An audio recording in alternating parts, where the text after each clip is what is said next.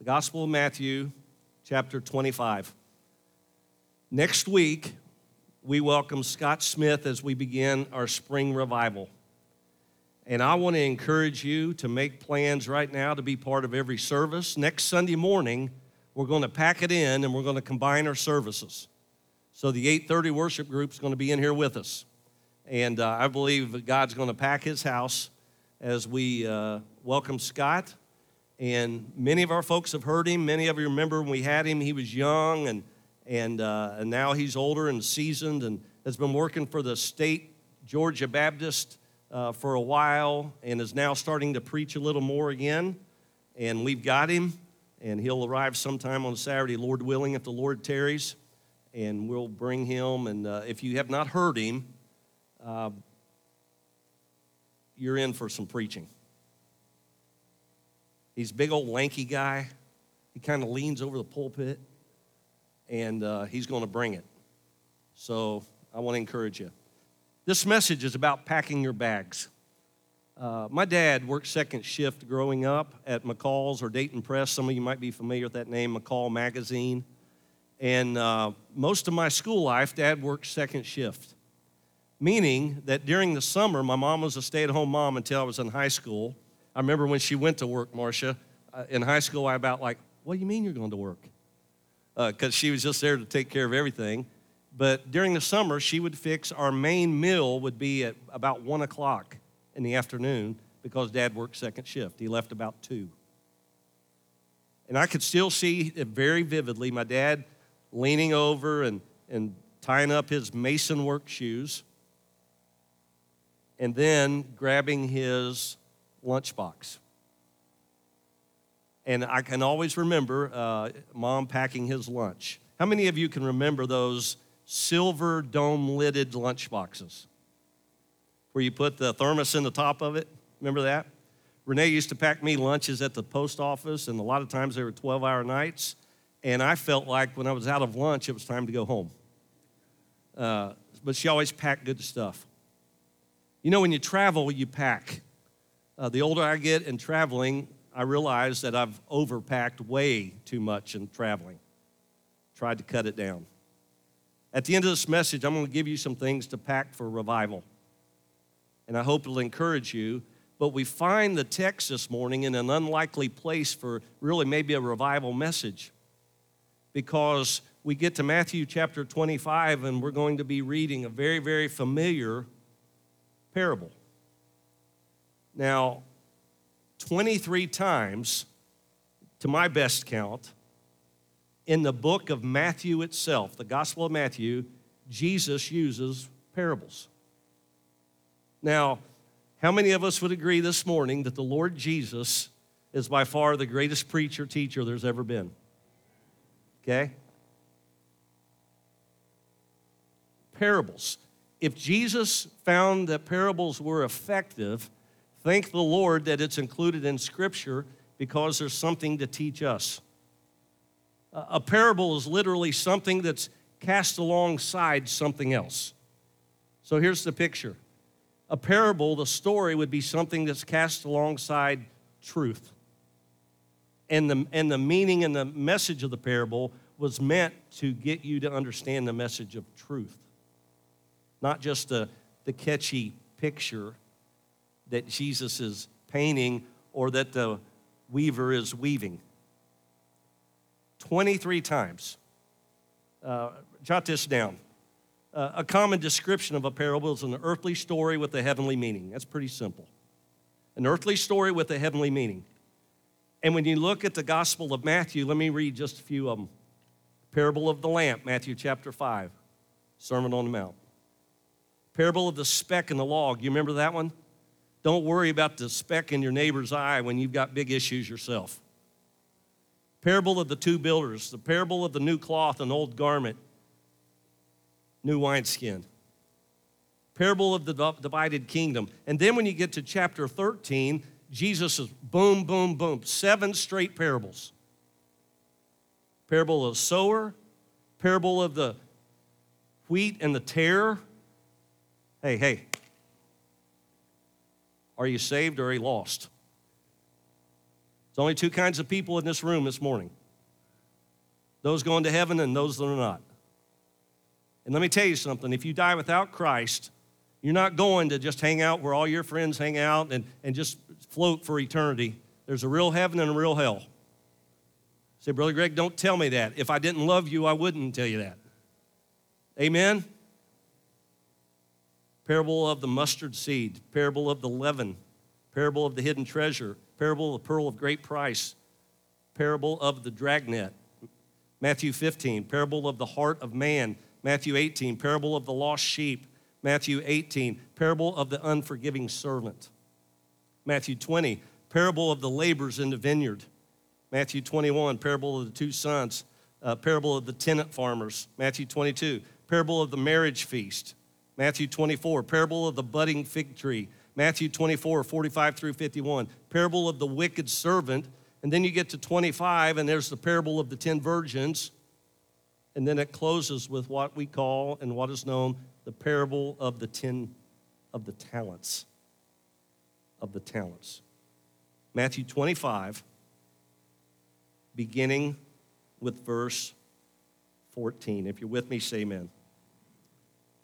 For the kingdom of heaven. Circle the word for. One commentator says the word for here means that it's expanding thought that's already been shared. If we go back to the parable of the foolish virgins, the story there is about being ready. So what does that have to say in this familiar parable this morning? For the kingdom of heaven is like a man traveling to a far country who called his own servants and delivered his goods to them. And to one he gave 5 talents, to another 2, and to another 1, to each according to his own ability, and immediately he went on a journey. He went on a journey. The master calls his servants together, and he's the one who determines who gets what. He's the one who distributes what this story is all about. The Bible says he gives them talents. This is a large unit of currency. How much exactly is it? A person who had 1 talent would be considered wealthy. So we're talking about a master who has everything. And I want to remind you this morning, when you're searching in the world in which we live, there is one who has everything. There's one who has what you need. You know, when I think about revival, I think about God using a different voice. You know, not going to use Brother Greg's voice, a different voice who can bring a fresh word. And may I share this with you? Scott and I have not talked about what passages of Scripture he's going to preach. Heck, for all I know, next Sunday he might preach on the talents. I don't know. We haven't talked about what's going on in the life of the church. He's not asking me, Brother Greg, you have any problem with any people? You know, sometimes evangelists can come in and just hammer the person, you know, because preachers certainly wouldn't do that. No, that don't happen, does it? Okay. Somebody say amen. Lighten it up a little bit in here. Okay? But I know one thing, God speaks your language. Why? Because he knows you better than anybody. And listen to this, he loves you more than anybody.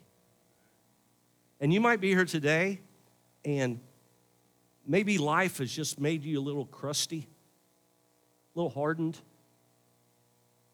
Maybe you're here today, and I'm telling you, we've got some church family who have been through the fire. We got some church family going through the fire right now. But I'm telling you, God knows what we need, does he not? You ever find yourself just crying for no reason? Now, you say, Brother Greg, are you battling depression? Are you struggling?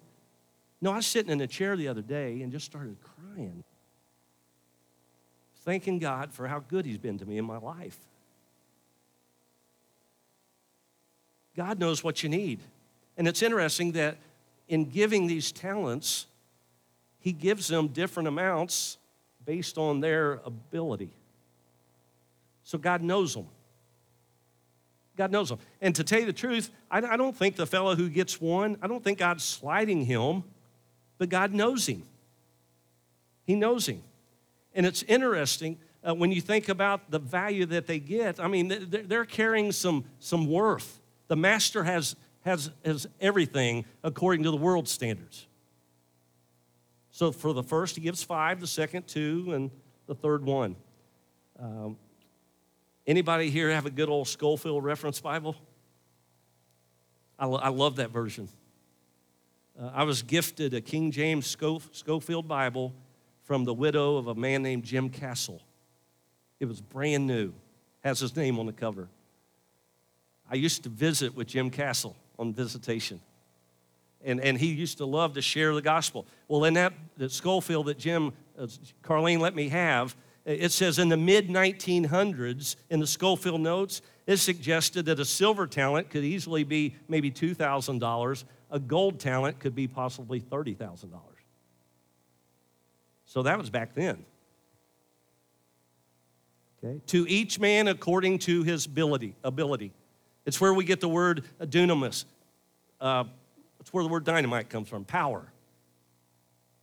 To each man according to his strength. God knows your strengths and God knows your weaknesses. And here's what we have to be careful of when it comes to strengths. Oftentimes, our strengths are the very thing the devil can use to cause us to fall. You might be here this morning, listen to me, men, and say, I don't have a problem with pornography. I never have. Be very careful. You might be here today and say, I've never had a problem with any kind of alcohol, and I never have. Be very careful.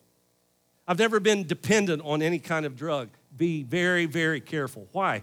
Because sometimes when we think we won't, the devil knows we can trip. Okay? Be on guard. Be sober. Be vigilant. Why? The devil's a roaring lion. We're no match for the devil in the flesh. But thanks be to God, there's the Spirit of God who lives in you, believer, that is more than wonderful. Amen? More than able, more than powerful for the glory of God. You see, the master must have known the potential. He must have known the potential.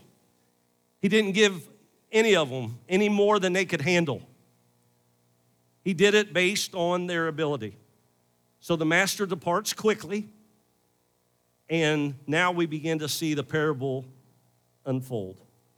Verse 15, to one he gives 5, to another 2, another 1, according to their ability, and immediately he goes on a journey. Then he who received the 5 talents went and traded them and made another 5. And likewise he who received 2 gained 2 more. But he who had received 1 went and dug in the ground and hid his Lord's money. After a long time, the Lord of those servants came and settled accounts with them. I want you to circle after a long time. A day of reckoning is coming. Jesus is coming. Now, the Bible says that they immediately do some things with what they've been given. Immediately, the one with 5 and the one with 2, they double what they've been given. And then there's the one who's been given 1. And perhaps his motives were good. And maybe back in the day, that was a good thing to do to protect one's wealth. But it sure does seem like in this parable, something is expected. Something is expected. Let me tell you something, folks. Even though this master delayed his coming, I want to remind all of us sitting here this morning that Jesus is coming. That Jesus is coming. One day we will stand before God and give an account of what God has done in our lives and opportunities we've been given through him and for him and what we've done with those opportunities. I think sometimes we think that the judgment seat of Christ, the Bema Seat judgment, I think we feel like that we're going to be Christians sitting in a comfortable chair looking at a nice little DVD of our life and then get up and rewards will be passed out. I believe that God will wipe away all tears as positionally placed after the judgment seat of the believer. I believe there'll be plenty of tears at the judgment seat. As we look at wasted opportunity, as we look at times we could have shared, looked at times maybe we didn't say I'm sorry, look at mistakes we've made that have been covered by the blood of Jesus, but will be judged. Now in this story this morning, we're reminded that we've all will appear, 2 Corinthians 5:10, for we must all appear before the judgment seat of Christ. Each one may receive the things done in the body according to what he has done, whether good or bad. Paul writes about this in 1 Corinthians chapter 3, verse 12. If anyone builds on the foundation with gold, silver, and precious stone, wood, hay, or straw, each one's work will become clear, for the day will declare it. Because it will be revealed by fire, and the fire will test each one's work of what sort it is. If anyone's work which is built on it endures, he will receive a reward. If anyone's work is burned, he will suffer loss, but he himself will be saved, yet so as through fire. Thank God for his saving grace. But I'm telling you, every now and then, folks, I hear this, and maybe you do too. Oh, you Baptists walk down the aisle, shake the preacher's hand, and get saved. Is that your understanding of salvation? Oh, you Baptist, once saved, always saved, do whatever you want, still go to heaven when you die. Is that your understanding of salvation? The Bible you and I have in our hand this morning says that when we come to Christ, we're saved by grace through faith, but it involves repentance. Repentance is when your life has changed. And when your life has changed, then there's going to be fruit that glorifies God. Now, I'm not saying we don't mess up. I'm not saying we haven't messed up this week. I'm not saying we may have messed up today, this morning. What I am saying is you're saved by the grace of God, and when you're saved by the grace of God, he calls you to live for him. Kevin and Sue shared this morning, Samaritan's Purse. They were going to Little Rock, and they were rerouted to somewhere in western Indiana. And they were there, and they got back, and they shared Kevin shared just a great testimony this morning about a house that was completely destroyed. The house was gone. And all that was standing was a table, and on the table was Mamaw's Bible. And the family said, "Did you put Mamaw's Bible on that table?" And they all started saying, "No, I didn't do it, I didn't do it, I didn't do it." Let me tell you something, this truth will stand. This truth will stand. And God's promise that he will take you to heaven when you place your faith in him, listen to me, that gives me great hope that I don't have to wonder how I'm going to die one day. I don't have to worry about how that's going to happen. I'm just going to live for the Lord until it happens. And by the way, we're closer to the return of Christ than we've ever been. So, Lord Jesus, come quickly, man. Come on. Amen. Come on. 3 things we see about this picture of the talents, okay? And I believe there are 3 things that we need to be reminded of when we think about being used for the Lord. 3 things. Here's the first one, your time. Give your time to the Lord. Now, we're asking you to be part of revival. I want to share a truth with you. I don't know how it is down in Kentucky or Missouri, Harvey, or Arkansas or Iowa, Bob. I don't know how it is where you serve. Very few churches have revivals here anymore. We've almost gotten to the point where we think we don't need anything. I want to tell you what Wednesday night prayer group's praying for the Holy Spirit of God to shake us up. For the Holy Spirit of God to do spiritual surgery on our church. It sounds painful. Most of the time, surgery is painful. There's a healing process that has to take place. We're asking you to give the Lord your time. Oh, I don't know. Now, I recognize farming and stuff like that, but I don't know, Brother Greg. 3 nights, 5 services? That's a lot to ask. 7 o'clock every night, late nights? That's exactly what I'm asking. I'm asking you to give God your time.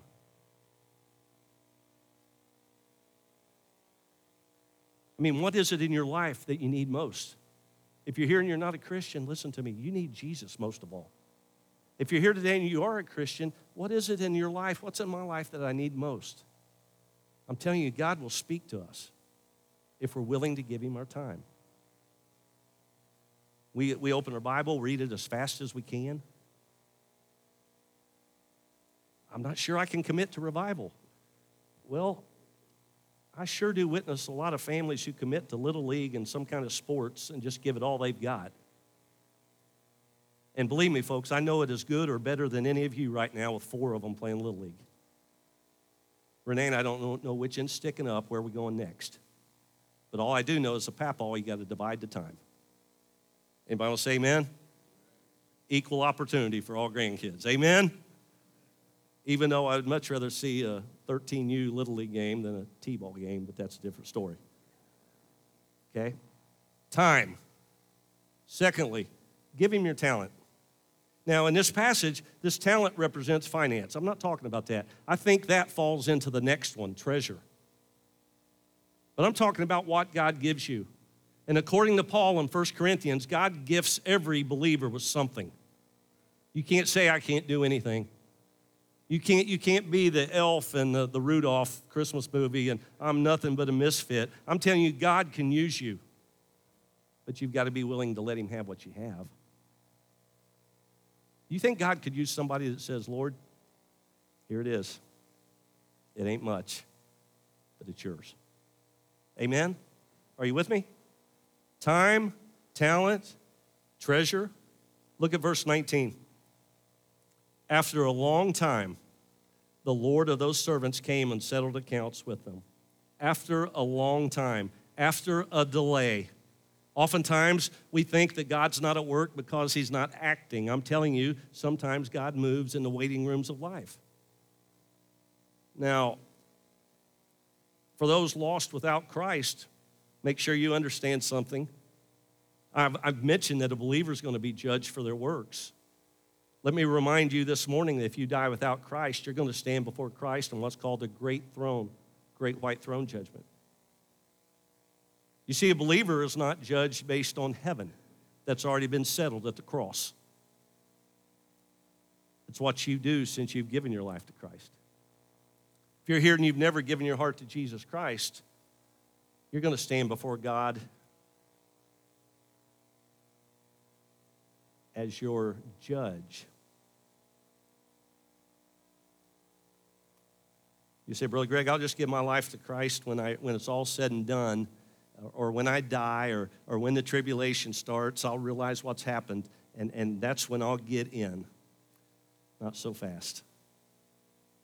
The Bible says that the Antichrist, even in the tribulation, there'll be such deception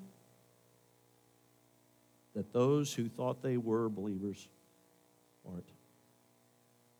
Now, 3 men, one's given 5 talents, one's given 2. They do the exact same thing, and they hear the exact same response. Verse 20. He who received 5 talents came and brought 5 other talents, saying, Lord, you delivered to me 5 talents. Look, I've gained 5 more talents beside them. His Lord said to him, well done, good and faithful servant. You were faithful over a few things. I will make you ruler over many. Enter into the joy of your Lord. He also said to the one who received 2, and he said, Lord, you delivered to me 2 talents. Look, I have gained 2 more talents beside them. His Lord said to him, well done, good and faithful servant. You have been faithful over a few things. I will make you ruler over many things. Enter into the joy of the Lord. Pretty good start. And then we get to the one who's given 1. Verse 24. He said, Lord, I knew you to be a hard man. Right off the bat, we see the one who's given 1 talent shift everything on what he thinks to be the motive of the master. I knew you to be a hard man. Reaping where you have not sown, gathering where you have not scattered seed. And I was afraid. The picture here is shrinking fear. You're so afraid you don't do anything. Some people don't give their life to Christ publicly because of fear. You make this decision. Well, preacher, you don't have to come forward to be saved. That's exactly right. You don't. But here's my question. Why would you be ashamed of what supposedly is the greatest thing that's ever happened to you? Amen? Oh, when I gave my life to Christ, the church I came from, and as architecture was back in the 60s and 70s, like 2 rows of pews, long aisle. And I sat back over here, left center. close to the back. That's where the youth used to sit and goof off, over here. But I made up my mind on Tuesday, Lord, I'm not sure if I'm saved, but I want to be. I'm going tonight. I remember. I made my decision before the preacher preached. I'm coming tonight. And they started singing, Marcia, the invitation. And boy, I started feeling, maybe not tonight. Maybe not tonight. And then they sang a second verse. And the preacher said, we're going to sing another verse, and this might be for you who's holding on to the pew. And I'm telling you, listen to me, what I thought would be hard became easy once I made the first step of faith. So what I did, I came forward, told the pastor who was standing, the evangelist was preaching, told him why I was coming, and I got on my knees with the associate pastor, Cody, right there on the front row. I asked Christ to come into my heart. Some people give their life to Jesus in their seat. Say, I'll just be a CIA Christian. Nobody needs to really know, but I'm saved. I can raise my hand when Brother Greg asks that question. If you know for sure you're going to heaven, raise your hand. I can fit that bill. I know that. But I'm telling you, listen to me, folks. The Christian life is more than hiding in a pew. The Christian life is more than taking your one talent and burying it. It's saying, okay, God, here it is. It ain't much, but I'm going to let you have it. I'm going to let you have it. He hid it in a hole. One commentator said, perhaps he was thinking more of himself than the master. If I hide it in a hole and the master doesn't come back, I know where to find it. You know what that sounds like to me? A prisoner. A prisoner. But yet, we recognize God is more concerned for us as believers that when he gives us something, that we use it for his glory. You might be here today and you battle physical stuff, tough. Let me tell you something. You're a hero to everybody else. You are. Praise the Lord, Dave was able to be back in the first service, Dave Sullender. I said, Dave, you're a hero, man. You're a warrior. You senior adults that are battling, man, you're warriors. You encourage everybody else. Those of you that are single, maybe you lost your spouse, or perhaps you've been divorced. Thank God that you recognize there's a God who can carry you through the tough times of life. I've always said if I ever got a tattoo, God is greater than my highest mountain and lowest valley. Now, you can guess whether or not you think I have that tattoo. But I don't. But if I did, I would. Here's what he wants us to live with, a kingdom mindset. The one who's given 5 and the one who's given 2, they're investing it in so much more. The one who's given 1 and buries it in a hole is concerned about like just the now. Just the now.